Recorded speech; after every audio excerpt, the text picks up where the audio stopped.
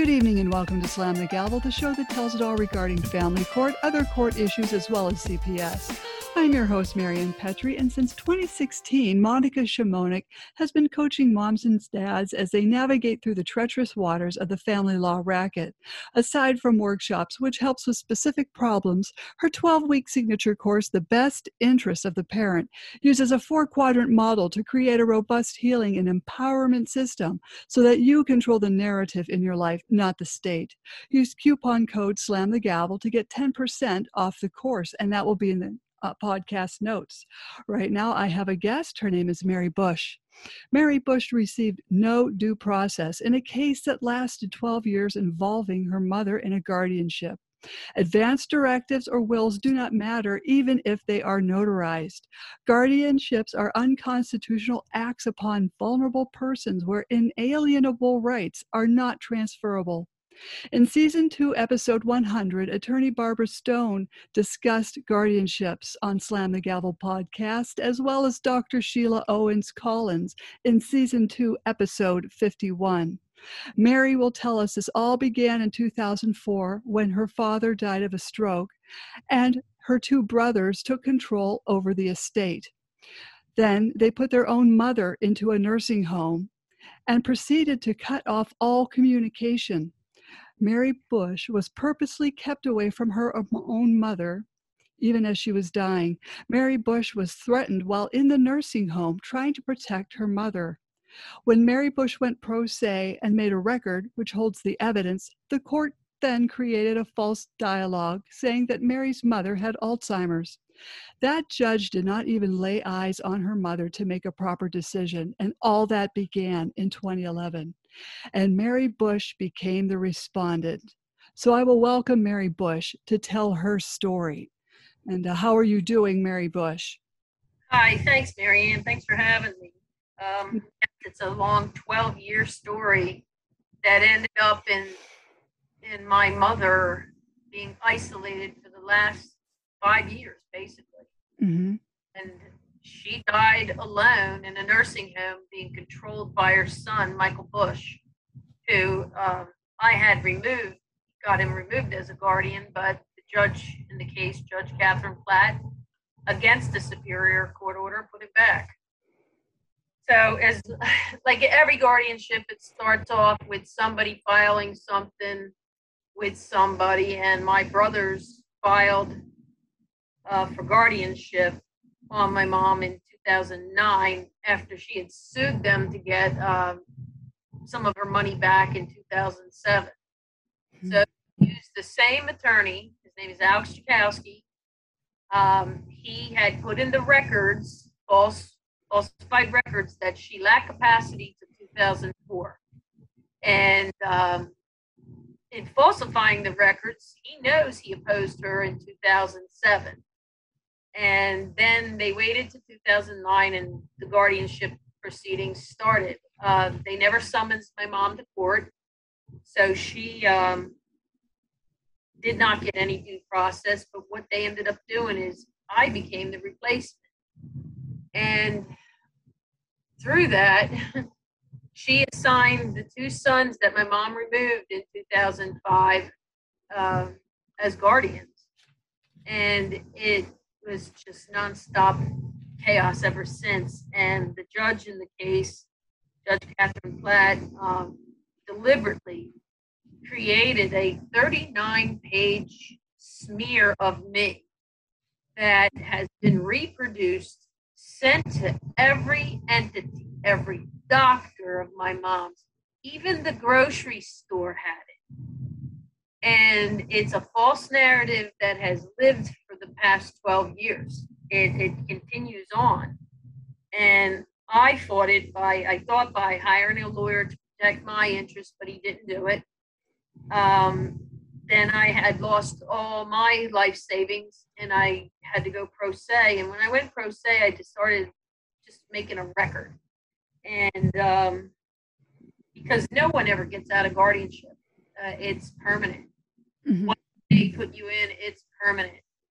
And my mother went through a series of heinous human rights violations that occurred. She had the 14 advance directives that were dismissed. Her attorney came in and testified for her and said she had capacity. Judge Catherine Platt would not let my mom's real doctors testify. They actually had a court-appointed person who met her for probably an hour, and then he said that she lacked capacity, and he didn't look into any of her medical stuff, nothing. He just, he even said he based his decision on what the sons were saying. So then the judge comes out and claims that my mom has Alzheimer's, and that's an unqualified medical diagnosis coming from a judge. Yes. And so then they continued on, and in 12 years, in and out of court, the judge had me evicted from the home. Well, let me back up a little bit. Me and my mom were living together. The house was titled to me. Judge Catherine Platt, without jurisdiction, because the case went into appeal, she had me marshaled down to the recorder's office and signed the property back to my mom. And then going further too, she even took my vehicles from me because my parent had owned a truck like 11, 12 years prior. So I owned the vehicle for that period of time, and she said, oh yeah, you're signing that back too. So I lost my truck, I lost my home. My brother Michael moved in, and within a month he had digitally penetrated her. He admitted in court that he did it, and began a cascade of insane things that was happening to my mom, where she just began to shut down. Then in May of 2015, the Department of Aging just walks in with a court order signed by Mark Tennell, who was my mother's attorney, but he became a judge. He never withdrew from the case, but he wrote an order to take her out.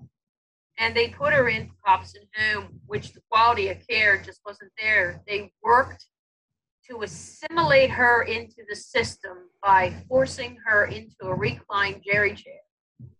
And in that, they immediately took her dentures and anything else that she would normally have to function in life, and they would recline the jerry chair. And when she tried to swing her legs out to get out of it, and she wanted to walk because she could walk, they would pat her in. I've got picture evidence of just how bad they patted her in. So they intentionally crippled her. And I had medical power attorney. I kept going in and checking on her and documenting things. And I would turn Copson Home into the PA Health Department, where they would go in and they'd find my mother sitting in her own feces and other problems. And then the court appointed Carol J. Hershey, who is a business owner. And her business ownership is she can be a guardian. And now in the state of Pennsylvania, guardians are not licensed. They're not even mandated to have any kind of certificate or nothing. And in Pennsylvania, your hairdresser is licensed and regulated by the state. So Carol Hershey moved my mom to Park Lane at Bellingham. And I was visiting her every single day. But then I started noticing things, and I would report them. They refused to let me have her medical records, even though I was the medical power of attorney. And from there, I saw that she had something wrong, and I had to get her out in January of 2016 via 911 to the hospital. Mm-hmm. She had a fractured leg. She had heart problems and other things going on. She was in the hospital for about 4 days. So then Carol Hershey sends her employee in, and they take her back to Park Lane. So I began visiting her every day again, and then on, I think it was January 27th, they confronted me and said, "You're no longer going to see your mother." And the administrator of the nursing home said, "I'm sorry, honey, you're no longer a daughter. You're a trespasser." So they called me a trespasser, even though I had a legal medical power of attorney. And that medical power of attorney survives guardianship up until they changed the law in July of 2016. Then the judge could remove it. But before that, she couldn't. So my medical power of attorney was not removed until 2018, but it had no force and effect because I was blocked in every way. And after I got my mom to the hospital, they retaliated, and I called the health department again. So a month later, the health department goes in and cites them. And I tried everything. I tried filing to get her out. I tried, suing the nursing home personnel. But the day that they confronted me, I called the police. And instead of the police helping, because I was reporting all the injuries, I was showing them the records from the Pennsylvania Health Department. The cop followed me out. He said I had to leave. He followed me out, and I got beat up in the parking lot. And I ended up in the hospital. I'm so sorry. Yeah, and it was ridiculous. So now I have permanent spinal injury from that. When I recovered somewhat, I continued on pro se. And this attorney, Alex Jakowski, kept filing things in the orphans court. He kept this going because he profited from it. And I was always the target after that. I was like a replacement respondent in the guardianship. And fast forward to now, and what's happened, when my brother Michael was guardian, I got him removed. I actually went pro se to the Superior Court, argued in front of a 3-judge panel, telling the 3-judge panel of all the bizarre things that my mom was being put through. He would give her breast exams, pubic exams every day and night. He kept a notebook where he was making drawings in. There was things in the house that was chained. His bizarre behavior was never questioned by the court, because using someone like him, the court people that are attorneys and judges can access that money. And what I found out by learning, the law around guardianship on my own is the representation I had at the original attorney he had to be in on it, because I lost everything having that guy as an attorney. And it made it so hard for me to go forward because I wasn't properly represented. So all I could do is continually make the record. So if our case gets a investigation whatsoever, all they have to look is all the documents I filed and things like that. And I learned that if you file an affidavit and it goes uncontested, it is supposed to become the record, and it is supposed to be evidence in the record. So I filed probably a 50-something page affidavit, 58-page affidavit in the Chester County Court, and it went uncontested. But it's still, no one's honoring that. I looked further into how Judge Catherine Platt had any ability to access the trust. She didn't. She didn't have jurisdiction. In the Chester County rules, she had to have that trust filed in the orphans court and register of wills, and it was never filed. So she participated in emptying a $1 million trust by giving it to Joseph Bush without jurisdiction. Nobody does anything about it.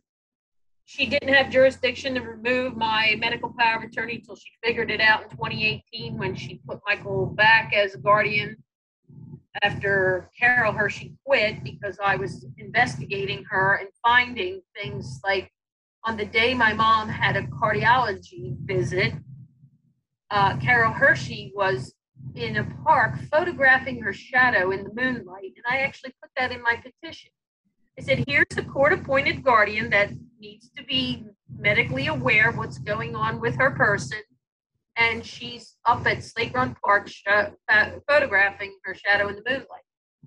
So then they started accusing me. Well, what are you doing? Stalking these people? No, these people were putting this information on Facebook and social media and everything like that. It's out there for the public to see. It's just you gotta go and look for it. So I did that, and I was finding that these things weren't happening. So in 2016, when I got my mom to the hospital, she was supposed to return to the cardiologist with tests done and things like that. They brought her in.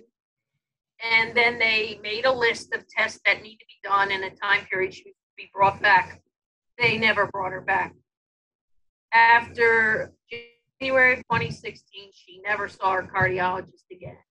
And then she was also supposed to go back to her urologist because she had kidney stones. Never brought back. She never got back to see her regular doctor, nothing. These parasitic doctors that are in nursing homes take over, and these nursing homes are charging what they started calling my mom a cash cow. And I'm like, what's a cash cow? And they said they're the people who pay cash to be here. So the charges were like $14,000 a month. So my mom was paying for the neglect. And after they stopped me in January 2016 from seeing my mom, I never really saw her again for at least a year or more. And then finally, Judge Catherine Platt made this heinous, intentionally intimidating court order that I could see my mom if my mom pays and I pay to go once a month to the Chester County Government Building with an adult protective supervisor present with a sheriff with a gun. So we got 1 hour where my mom was so intimidated, she was afraid to speak, and it was awful. And then my brother got involved. They said, oh, there's no more money to transport mom. Then COVID hit.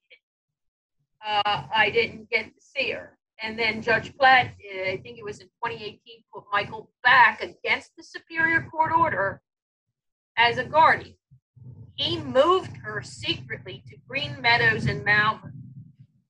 Green Meadows in Malvern, I found out that she was there. We had an ADA advocate find her. And then they began to say she's not there. They would hang up on me when I call and they said, there's no Genevieve Bush here. So finally, we got that nonsense stopped. And the Department of Aging made it so I could have like a once a month, 1 hour Zoom thing. So they would put the camera on mom. They wouldn't show her how to use any devices or anything. And then she had a roommate that was using the F-bomb. You know, and we couldn't even talk because the roommate was F this, F you, you're a F-er, you know, blah, blah, blah. And they deliberately put that person in with mom because mom stopped speaking. So they knew that the person who was combative and vulgar would just rave and my mom would stay quiet because that's what she was, quiet and passive. So that was torture for her every day. On the Zoom things, I could see her hair not washed, stuff under her fingernails, her fingers getting rigid, and she was always in a bed, always in like a nightgown, never really dressed or anything like that. And I started trying to find complaints. She also had cancer on her face that spread from her cheek up into her eye, and nobody would do anything about it. Nothing. So with the ongoing neglect, she finally succumbed to it around June 16th. And the way I found out about it is I got an email from Michael, mom's dead. So I went into action to find out what was going on. I had some help with the ADA advocate and another girlfriend. And we found out that property was sold because they knew my mother was going to pass. Evidently, my mother was put in hospice, and I wasn't notified. I was her power attorney under her living will. Nobody called me. Evidently, she was put in hospice. It was kept secret. And in keeping it secret, they sold the property. So the property wasn't sold for her care. And this property is the house that I own that the court unlawfully took. And the people who bought it is Cameron Adams and Lauren Adams, and they're known to be house flippers. And they knew all my things were in the house. Cameron Adams said that he's going to take all my things out of the house, put them in the driveway, and piss all over them. So he made a verbal admittance that he knew that the house was full of my things, and I had a court order that I could get it back.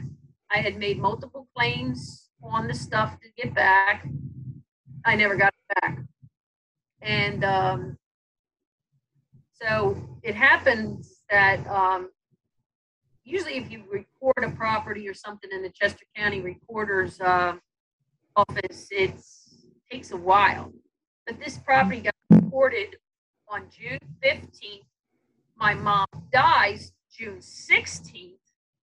And then Joseph and Michael signed papers to file on the 17th to get the money. So there's a specific pattern there that is alarming, and nobody's doing anything about it.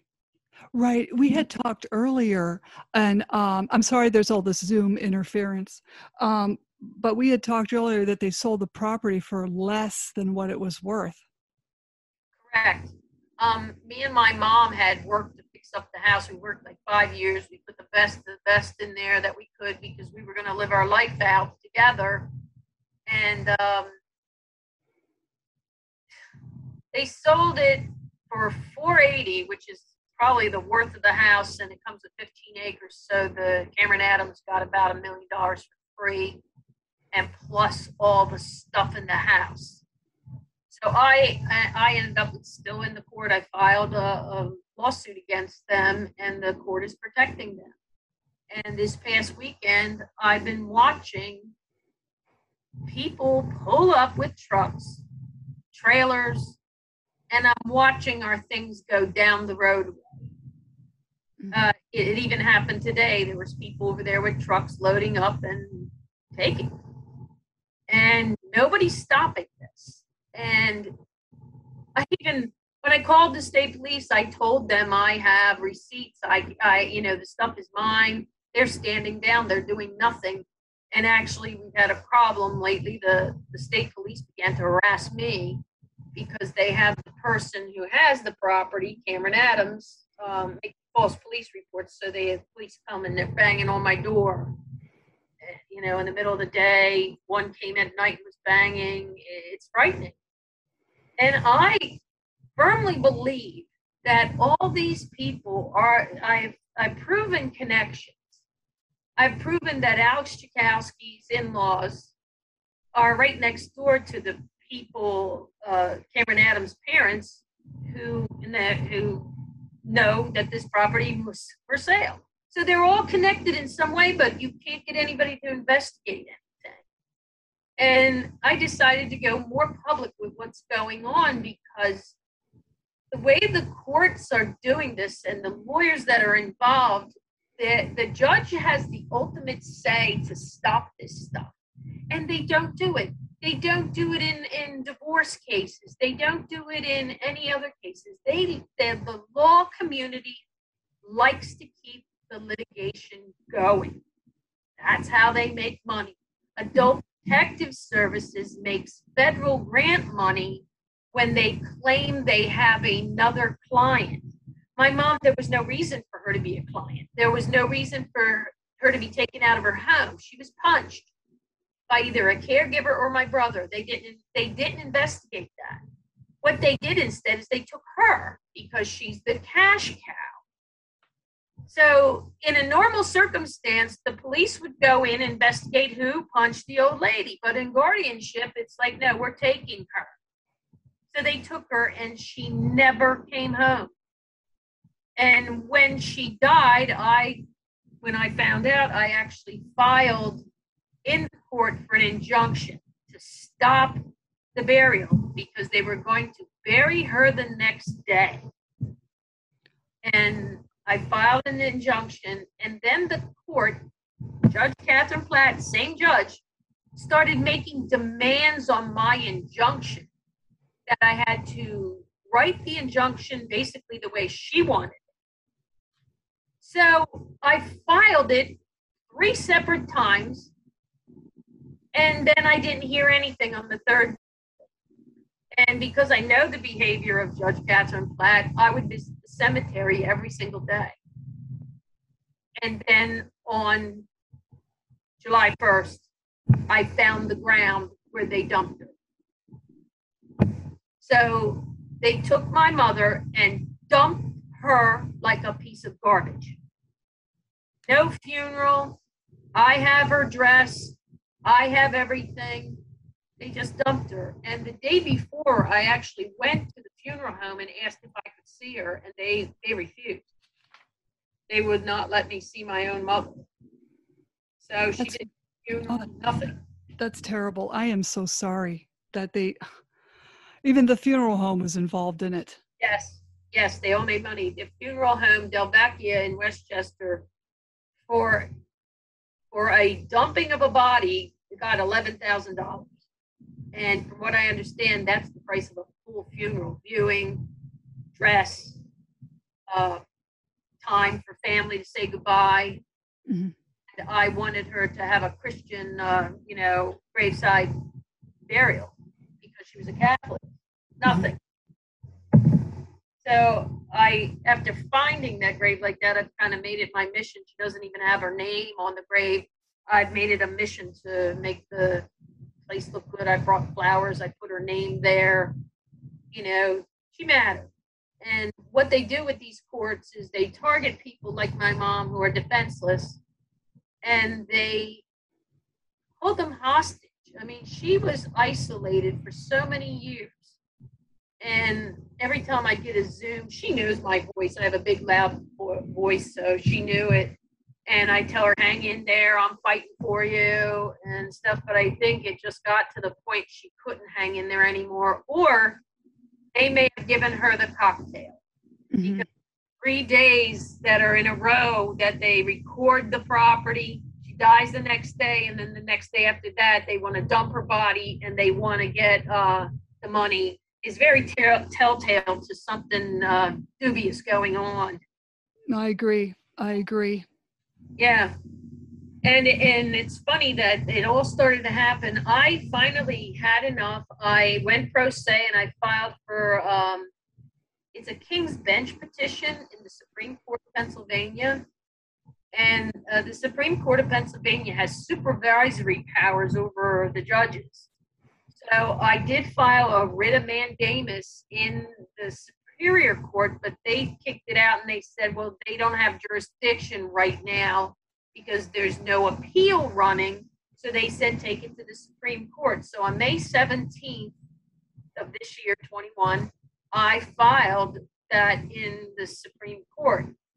And they eventually, they were taking, filings back and forth, and I even tried to show the court what was happening with the property and how these people all work together to get the property and how they're trying to get the money, and then they dismissed my case. So right now that's under a reconsideration, so it's still active. There was about 6 national advocates that filed amicus briefs in the case. So it's drawn national attention, and I'm hoping that the PA Supreme Court does the right thing and takes a really good look at this. But my experience with the courts is they don't. Mm-hmm. And one of my biggest gripes about the courts is that under the Constitution, we have inalienable rights. And if you look at that, inalienable rights are not transferable to another person.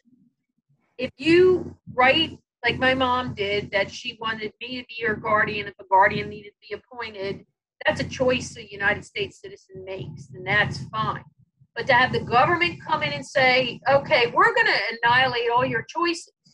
Mm-hmm. We're going to appoint who we want, that's unconstitutional. And I think all the advocates need to start working together in guardianship has to be abolished the way it's being run in all the states. It's an unconstitutional act. And we can't keep going along like, let's fix this little problem, let's fix that little problem, because they're taking that person's rights and they're transferring them to a stranger or a family member who's warring against them. Mm-hmm. And the bottom line in that is always to access the assets.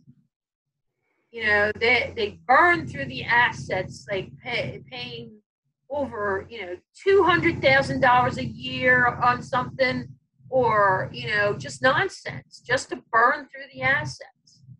And there's always court allies that are making the money. And another challenge that I did is when a court appoints a for-profit business as a guardian, that person can't get away from that guardian. And in a way, and I'm pretty sure I'm right on this, I'm not sure, but that's a monopoly. Because the court is giving that one business all these captive client base. And that's a problem. Because in the normal world, if you don't like a business, you cancel your thing with that business and go find somebody who is going to do the right thing. In guardianship, you can't. You're stuck with this business that does whatever they want. They do false pretense billing. I'll say it out loud. Carol Hershey, she gets a captive client base where, her false pretense billing on my mom's thing would be like $500 to supervise me and her friends when we would visit her. She would charge my mom $500 to see her only daughter and her friends. It's crazy. That is really, with all the turn of events, I'm surprised that these judges haven't done something more about it. Well, that immunity thing that they have has to go away, because it's a protection that's not right, because you actually have judges emboldened to say, I don't have to worry, I have immunity. And there's other laws that are creeping into this arena. There's a law now that people can challenge a pro se litigant.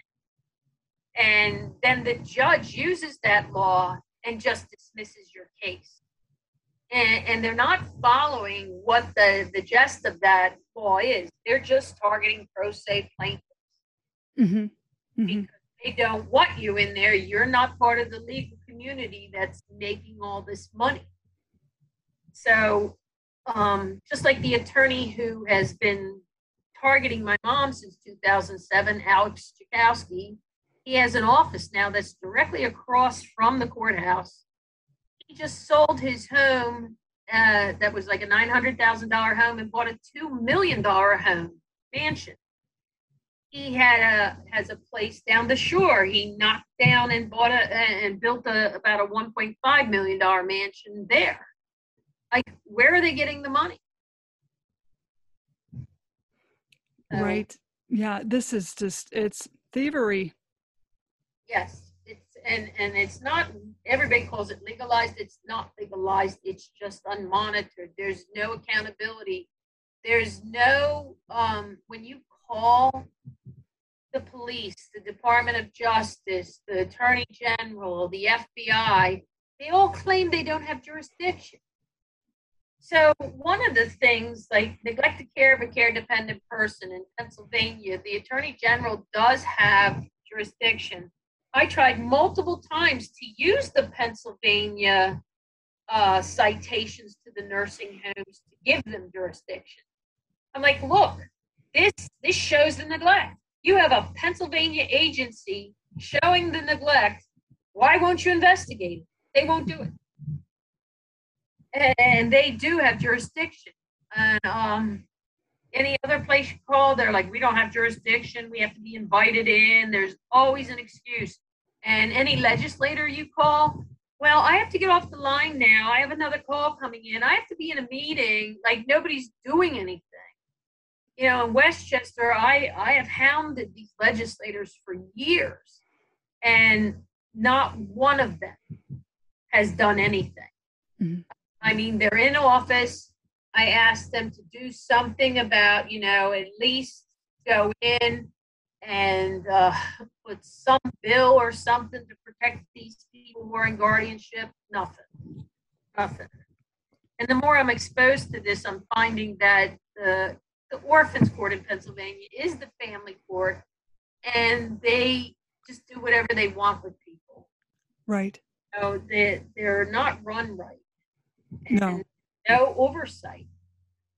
So it's interesting that on May 17th, when I finally figured out, and I tried to get into the Supreme Court of Pennsylvania a couple times, and I just got my petition mailed back to me, they finally accepted it. And that's what I was asking. Still asking the court for that oversight. You know, if you have judges that are violating rules of procedure, they're violating laws, they're violating their oath of office, they should not be sitting in a court, because they're going to do it to the next person and the next person and the next person. Mm-hmm. And in guardianship stuff, I actually witnessed. I was trying to help somebody else out, and we went to the person's house to try to retrieve some stuff out of the house. And before the guardian had jurisdiction to sell the house, and this is Carol Hershey, she had a contractor already in the home that broke the walls out, and all the things in the home were piled up in the center of the floor, and the house was rifled through. There were everything of value, jewelry and stuff like that, was taken out. And that's what they do. They short saled that house for around 160 something, flipped it for 400 something. Who got the money? It wasn't the woman who I'm talking about. She didn't get the money. She ended up dying in guardianship too, and she was only in her 60s. So that's terrible. Yeah, and it goes on and on and on. And the more you speak out about it, you become more and more targeted, because they don't want to be exposed in what they're doing. And it's so blatant what they're doing. Like, even in our case, the judge would deliberately leave out a date. And then she would say, Mary violated a court order. And the court order hadn't even been written. So I would file a notice to the court. I would file something that she has to correct the record. She never corrected the record. And that went on during the whole course of the 12 years. And even on the property, I had learned that you can file a less pendants, but judges have jurisdiction over less pendances, and they strike them right away. So I filed what's called an affidavit of an interest in property, and that's under the rules of evidence. And even that was it wasn't contested, and the house was still sold, because that should actually cloud the title, because you're saying in your affidavit that the property was unlawfully taken, that you are the true owner, and somehow this has got to be stopped. Mm-hmm. But it stops these people. Nothing. It's like there's no remedy at law. Nothing. And I deliberately have filed in every possible court you can think of. I have filed federally. I have done writ of habeas corpuses. You can do a civil writ of habeas corpus. And then when you go to the federal level with that, the judge comes back and says that you're, like in our case, said that my mother was res. In other words, she was property of the state. And I filed, I think, 2 writ of habeas corpuses, and they were both dismissed. And even if you appeal it up to the Circuit Court of Appeals, it's like they're all in on this. It's dismissed. It's all about the money. Yeah. And when you look at it, if somebody would sit down and look at it, where's the money going? Who got it? Why was it liquidated so fast? And then, like in my mom's case, this guy, Cameron Adams, sat on this contract to buy the home since 2019. And then upon learning, and this is my opinion because I haven't gotten the evidence yet, but I'm working on it. Upon learning of my mom's demise, quickly bought it. So it wasn't sold for her care, which is guardianship is supposed to be. Mm-hmm. And that's the kind of stuff that's going on.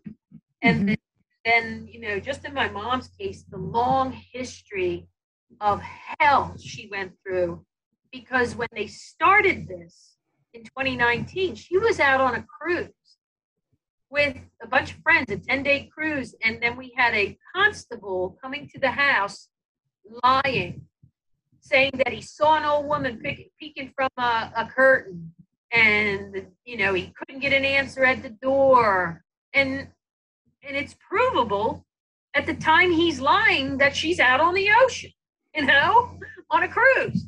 But it didn't matter. It didn't matter. The false narrative keeps getting pushed through, and the ultimate person that we all have to hold accountable are these judges.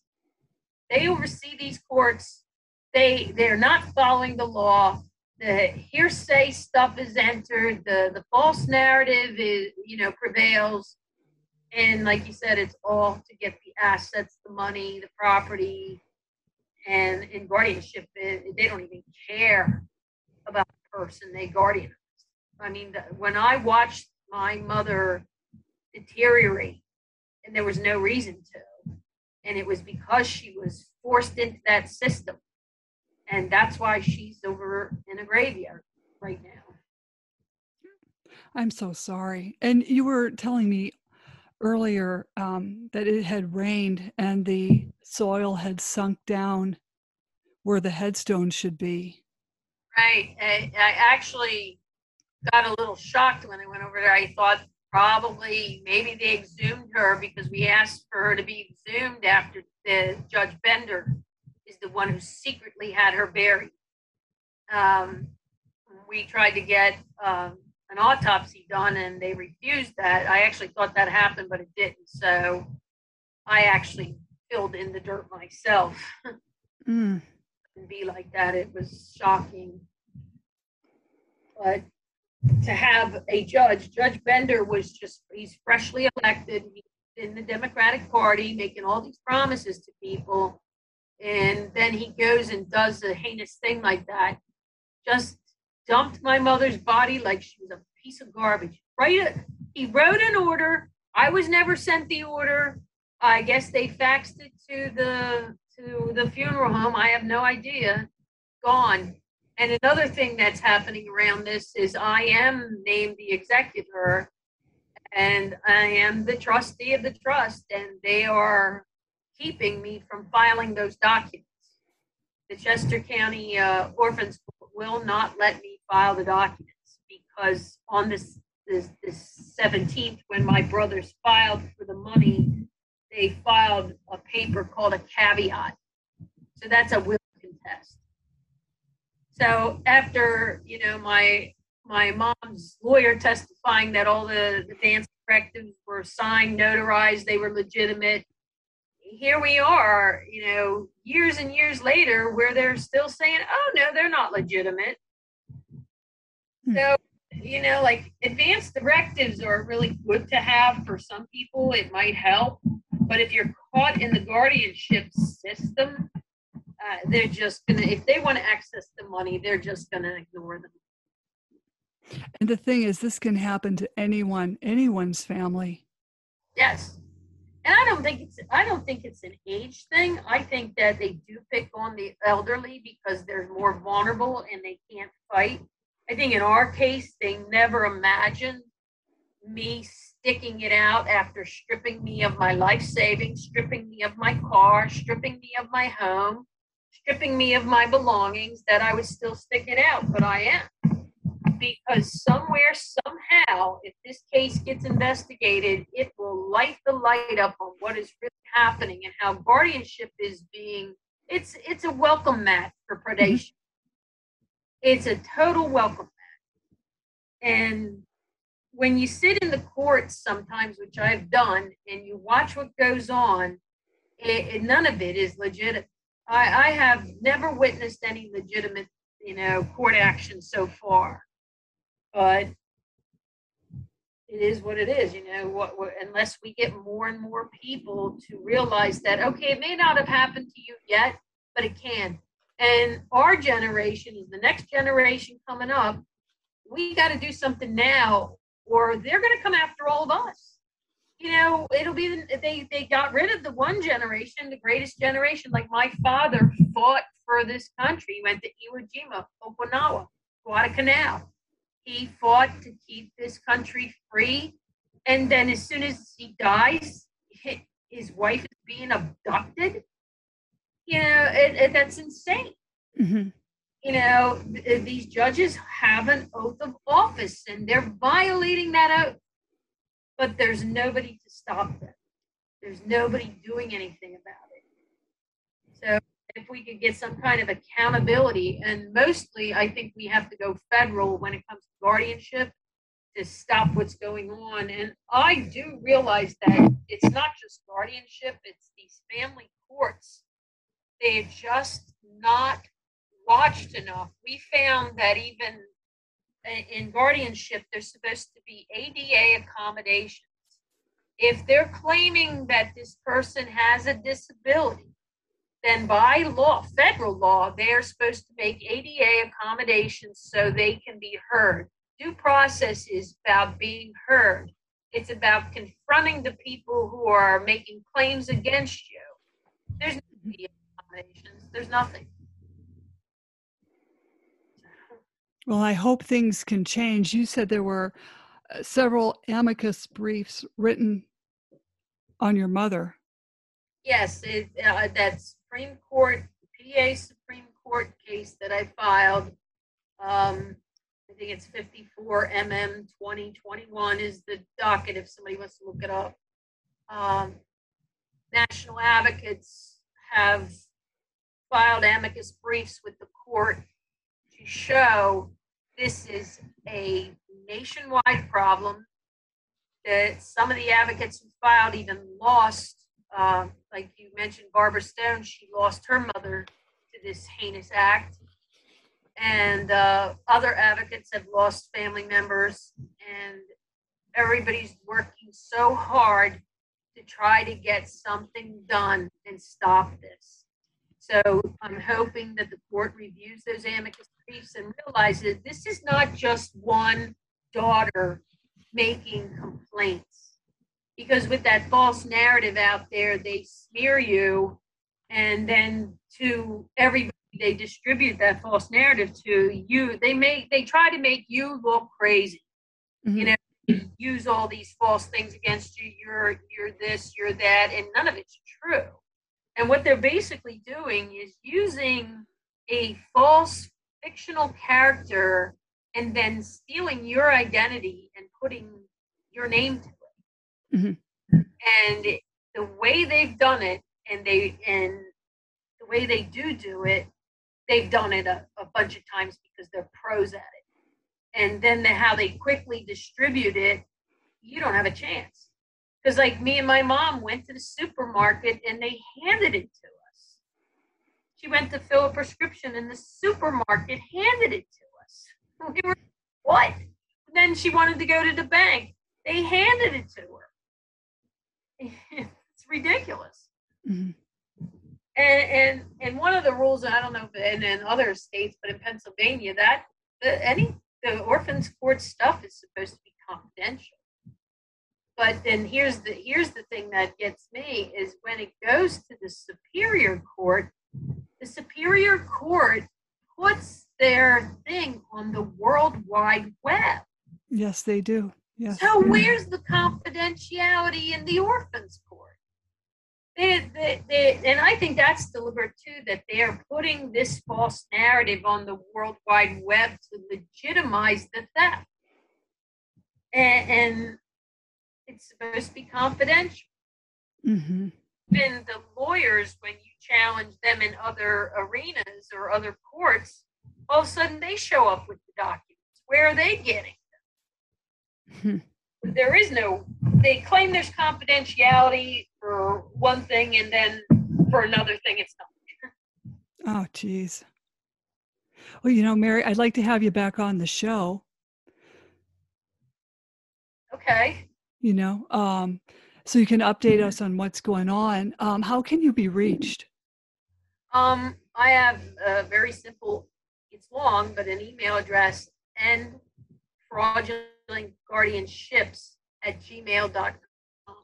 And I'll put that in the podcast notes as well. You're on Facebook too? Yes. I actually have a page for my mother. It's Free Mary Bush's Mom from a Fraudulent Guardianship. And I didn't change the name, even though she has succumbed to this abuse, just because the name's out there. And there's a lot of people who read the articles and things that are going on with guardianship. So I just left it. Well, at least we have been educated, and so very, very sorry about what was done to your mother. And was done to you too. None of this should have ever happened. It's not only that. I had a front seat view of watching my mother get harmed and hurt, and even hearing her screaming from her own home, and there's nothing I could do. And even like the money, I was the trustee of the trust. I couldn't stop anything. And the trust was liquidated illegally. And there's nothing you can do. And if you, as pros say, you can't represent a trust in the courts. You have to have an attorney, which is crazy because you are the trustee. You are the interested party in protecting it, but they claim you have to have an attorney because the trust itself is a separate entity. So it needs an attorney. Well, I'm just not shocked. How about that? Because these courts are just, as you said, the judges are not held accountable. And with the stories I hear, really almost nothing, I hate to say nothing phases me, but there's just so much corruption that I'm not surprised. Right. And when you start to connect who knows who, Carol Hershey even admitted having ex parte communication with the court, and nothing is done about it. You can file disciplinary complaints with the disciplinary board, they do nothing. You can file judicial conduct complaints, they do nothing. And even in our case, when I filed a disciplinary complaint against Alex Chakowski, he brought it into court as evidence against me. And the judge allowed him to do it. So the disciplinary board actually gave him my complaint. Like, how is that okay? Yeah, right. So it makes a record in a way, but it's a record that goes nowhere when you file with those agencies. So that's why I decided to file in the PA Supreme Court for its oversight of judges, and that's pending. Right. And I'll have you back on so you can keep us all updated, because this is a very, very big case, and everyone needs to know that this stuff is going on and it's real. Yes, and it's beyond harmful. The guardianship my mother was put in is why she's dead. And we've now lost her life savings, my life savings, everything my father worked for. My father built the house that's taken, and everything of his was in the house. It's gone. We have nothing. My grandmother's things, everything. And it's interesting that, and I've even told this to the state police, why would this Cameron Adams have such a horrible attitude toward me if he was not connected to these people? Why wouldn't he just say, oh, I'm sorry, I didn't know your things are in the house. Here, you can have them. Right. You know, he's deliberately dumping them. He's deliberately driving by with trucks full of stuff and laughing. And terrible. I got a video of him that's on my Facebook page of where he drove by in his company vehicle and stopped to make nasty comments to me and then drove off. And the state police said that's not harassment. But it is. Oh, I'm sorry. Why I went public with that, because the court didn't do anything about his behavior. The police didn't do anything about his behavior. And that's what I'm subjected to. That's part of what I'm subjected to because of speaking out. Mm-hmm. I encourage everybody, speak out, get involved. Let's get something done. Let's stop the carnage. Mm-hmm. There's no way my beautiful, innocent mother should have had to die alone, and the horror of the way she has. You're absolutely right. Oh, I'm so sorry. Yeah, it's a difficult case, but it's like I have to speak out so they don't take another quiet, modest, old-fashioned woman and do what they did to her. Mm-hmm. You know, even like the sexual things that went on made her withdraw inside herself. And to have the district attorney here in Chester County to tell the state police to stand down is ridiculous. And they even did the same thing when I asked them to investigate what was going on at Park Lane. They told them to stand down. So why? Mm-hmm. Why would a district attorney that's charged with protecting its citizens stand down when there's evidence that the harm is occurring? They don't even look at the evidence. Everything I filed in the DA's office, they just throw it away. And then I even got phone calls from the DA's office. We're not looking into anything further of your mother's case. That's it. You're done. Oh, that's so wrong. Oh, boy. I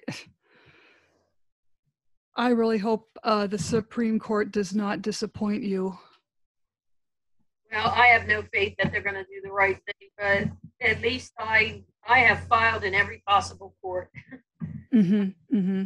Worked really hard to make a record, and I try to ignore the smear because the smear is a false narrative, which is the pattern and practice in these cases. They will always smear the legitimate person, the person that is going to stop the liquidation, is going to stop the harm to the person. Like I even tried to, when I got my mom out of Park Lane via 911, no one was going to do nothing. The pain from her she had a broken ankle, was excruciating for her. And nobody would do it. I actually pushed her wheelchair up to the director of nursing, Debbie Ferry, and said, what are you going to do about this? She said, I'm sorry, honey, you're not the guardian. I'm like, you're kidding me, right? And I went back up to the nurse's station. I said, who's dialing 911, me or you? And we got her to the hospital. She was so relieved to be out of that Park Lane too, but then the employee came back and took her back in, and that was it. Then they started targeting me. We'll make sure they actually said to me and my mom, we'll make sure you two never see each other alive ever again. And they did it. And I hope everyone listens to this and really pays attention, because what happened to you, like we have said, it can happen to anybody. Yeah, they have to be aware too that there are doctors, nurses, nursing homes that are in on this. And I've caught doctors billing Medicare, I think it's Medicare, and they didn't even show up be there because I was there with my mom every day. So I actually called the insurance company and said, look, this doctor wasn't there that day. And nobody looks into that. That's fraud. Mm-hmm. You know, and that goes on in all these cases. They're parasitically attached to these guardianships because they call a person a cash cow. Because they know there's an estate there to liquidate. Right. And then the people who are warring against the estate write a check. They don't look in. Did the service occur? Is the person being taken care of? No, they're just writing the checks and emptying the accounts. Mm-hmm. Another thing too, there's no real accountability. Pennsylvania put in a thing where the guardians have to file electronically, and they're still not really checking to see if the person's being taken care of or if the money's being held properly. Mm-hmm. Well, I will have you back on the show. Don't jump off. Slam the Gavel is a podcast to help the public understand what really goes on in these family courtrooms. I'm your host, Marion Petrie, author of Dismantling Family Court Corruption, Why Taking the Kids Was Not Enough, and Cry Out for Justice, Poems of Truth. And please join us again for another exciting episode. Thank you, Mary. You're welcome. Thanks for having me. Definitely.